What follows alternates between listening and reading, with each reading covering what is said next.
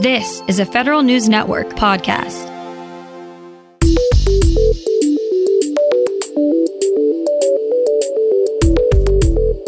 Coming up on today's Federal Newscast, Veterans Affairs has upped its capacity in the wake of the coronavirus pandemic. FEMA has some suggestions on how to operate during a pandemic.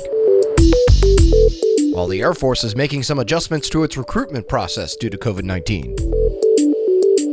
These stories and more in today's Federal Newscast.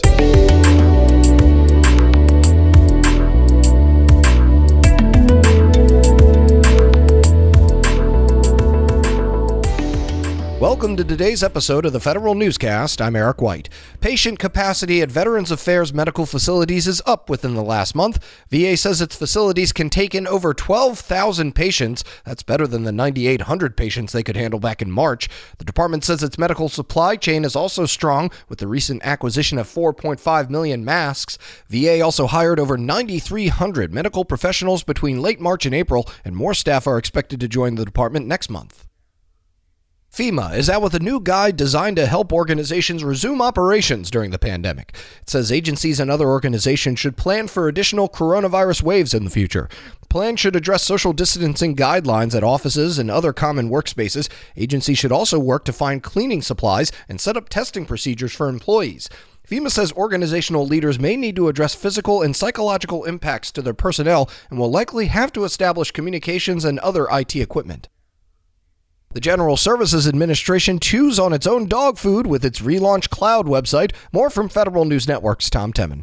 More a refresh than a new site, the Cloud Information Center now sports what GSA calls a human-centered design, and that it supports best practices for federal digital services, something GSA helps other agencies achieve.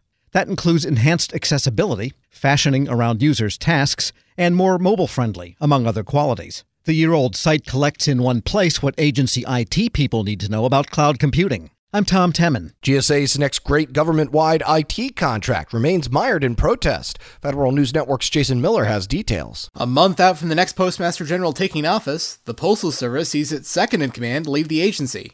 Deputy Postmaster General Ron Stroman will leave the agency in June, leaving its Board of Governors without a quorum. But the 4 remaining Senate-confirmed governors and the Postmaster General can select a new deputy and restore that quorum by a majority vote. Stroman, during his tenure, managed international postal issues and worked with other agencies to detect the shipment of illegal drugs. Jory Heckman, Federal News Network. Federal buildings management remains a top concern for the General Services Administration. The Government Accountability Office particularly points to new headquarters being built for the Homeland Security Department.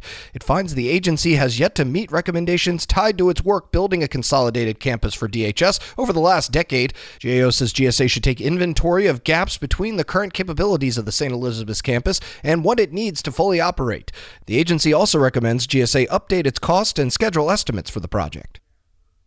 Planned changes to the TSP's International Fund are on hold amid pressure from the White House. Here's Federal News Network's Nicola Grisco. The Federal Retirement Thrift Investment Board deferred plans to transition the iFund to a new emerging markets index. The White House issued a direct warning to the board to stop its plans to move to a China-inclusive index. The TSP was supposed to start moving the iFund at the beginning of June, but the board unanimously voted to pause that transition. The board says President Trump's 3 FRTIB nominees should have a chance to weigh in and set their own path forward for the iFund. Nicola Grisco, Federal News Network. The acting director of National Intelligence has tapped a career intelligence official to be his acting deputy.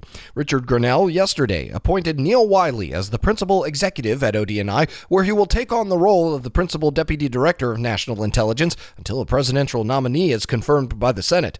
Wiley most recently served at ODNI as the chair of the National Intelligence Council. He also previously served as the director for analysis at the Defense Intelligence Agency.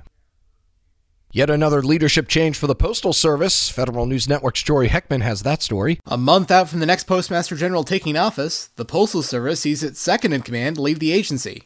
Deputy Postmaster General Ron Stroman will leave the agency in June, leaving its Board of Governors without a quorum. But the 4 remaining Senate-confirmed governors and the Postmaster General can select a new deputy and restore that quorum by a majority vote. Stroman, during his tenure, managed international postal issues and worked with other agencies to detect the shipment of illegal drugs. Jory Heckman, Federal News Network. Navy Vice Admiral Stuart Munch is appointed Director for Operational Plans and Joint Force Development at the Joint Staff. Munch currently serves as the Deputy Chief of Naval Operations for Warfighting Development.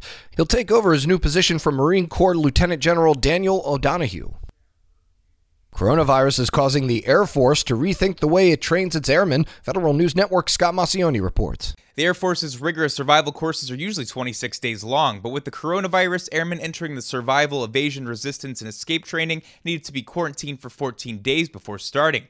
The Air Force decided to use that time to allow airmen to work on the academic part of the course at their own pace. The concept is changing how the Air Force looks at training, and it plans to integrate self-paced academic work into future courses after the outbreak to shorten training. Scott Maucione, Federal News Network. The Air Force says it's moving ahead with a challenge that will ask white hat hackers to hack satellite systems, but it's moving it online. Federal News Network's Jared Serbu has more. The Air Force says it wants to use the challenge to spot vulnerabilities in military satellite systems that could put troops at risk. The Hack-A-Sat contest was set to take place at the annual DEF CON conference, but officials have decided to conduct it virtually instead because of COVID-19. An initial qualifying round is set to start next Friday. In the final competition in early August, hackers will be asked to reverse engineer simulated satellites and ground-based systems. Jared Serbu, Federal News Network. You can find more information about these stories at federalnewsnetwork.com. Search Federal Newscast. Subscribe to the Federal Newscast on Podcast One or Apple Podcasts, and stay up to date on your agency's response to the coronavirus with our coronavirus resource page. I'm Eric White.